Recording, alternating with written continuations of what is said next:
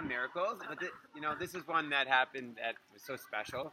So about 12 years ago, I was a dorm counselor in a yeshiva called Reshit. And even back then, I used to learn this sefer that I'm learning with you guys. Rav Shlomo Carlebach on the holidays. It's my favorite book if I want to connect. I actually translated one of the books to English, and it's always been my favorite. And in his sefer, he talks about the Lubavitcher Rebbe. And how the Lubavitcher Rebbe used to cry for about 8 hours, like non-stop tears on Rosh Hashanah. From 8 till, I don't know, who knows. He was mamish just davening and davening and crying and crying. He actually didn't speak at all on Rosh Hashanah except brachos. The whole time davening, probably for all of Am Yisrael. And I also heard that it's a big idea to cry in your tefillahs, especially on Rosh Hashanah, to get a little emotional. You don't have to, but if you can, it's good. So I remember kind of really wanting, when you pray. It's good to cry when you daven? It's good to get emotional, if you can, to open up that part of your soul, if you can. It's a different experience when it happens. Think about something sad that happened to you, or just like glad of like. So wait for the end of the story. So hold on. So now I have to ask myself, how do I cry? Because I had a great year. Baruch Hashem. I was learning Torah. I was teaching Torah. I was in college. I finished the army. Not everything was perfect, but I had so much to be thankful for. And I thought to myself, what can be my way to cry? I'm going to thank Hashem. I'm going to go through my entire year and write a list of everything I have to be thankful for. So after I finished my Shemona Esrei, like I told you, I talked to Hashem, and I went literally through a list of thank you for the coffees, and thank you for the frisbees, and thank you for the shirim, and thank you for this, and just everything I could thank him for, and I really didn't expect it. Mamish, I just went through everything I could.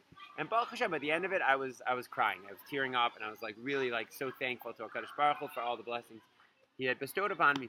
And I was probably, 20, 30 minutes after everyone already had been eating their meal, went to the bathroom, wiped myself off, had my meal. At the end of the meal, we're singing, and my friend Chesky Raps comes over to me.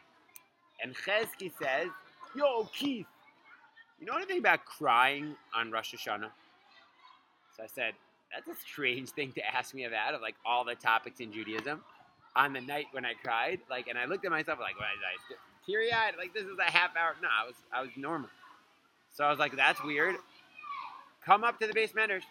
Went up to the base medrash, and I learned with him my favorite sefer, Holy Brother, about Shlomo, and he talked about how tears, when you cry, you think they're going down, but really they go straight up to the heavens. And we were learning about the idea of crying. Okay, we finished the book, and I'm learning a little, and then my friend Henry comes over to me.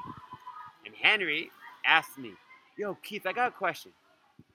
You know anything about davening? You know any good books about davening?" Davening all day. And I said, actually, it's my favorite topic. It was since I'm a little kid, my favorite topic to learn about is davening. Because daven 3 times a day. You pray 3 times a day, so you might as well understand what the words means. It's very practical. So I said, yeah, I know a little bit about prayer. So let's go to the library. Went to the library. And there's this book and there's that book. And I find this book. It's called Touched by a Prayer. I think by Rabbi Spiro. And it's all stories. Every prayer has a story. I think Henry's going to like this one. He likes stories. So I open up the book. I never opened up the book before. And this is I randomly opened it. I'm telling you. And this is the story which I turned to. There's a man who went down to the Kotel. And he's crying. I'm like, whoa. And someone comes up to him and says, "I'm so sorry you're crying. I'm here to help. I came. I want to give you a donation." And the man says, "You don't understand. I don't need any help. I'm not crying tears of sorrow. I'm crying tears of gratitude. I just married off my 7th daughter, and I'm so happy. And I just wanted to thank HaKadosh Baruch Hu, thank Hashem." He was crying. And that was the story I read on the night that I cried. And I closed the book, and I'm like, this is unbelievable. You know what I'm saying? Sometimes Hashem, winks, and sometimes Hashem just, pushes you. Just, knocks you over. It was, so obvious to me that he was happy that I was, taking time to thank him and crying a little bit. So, you know, I always try to remind myself that story before Rosh Hashanah and Yom Kippur time.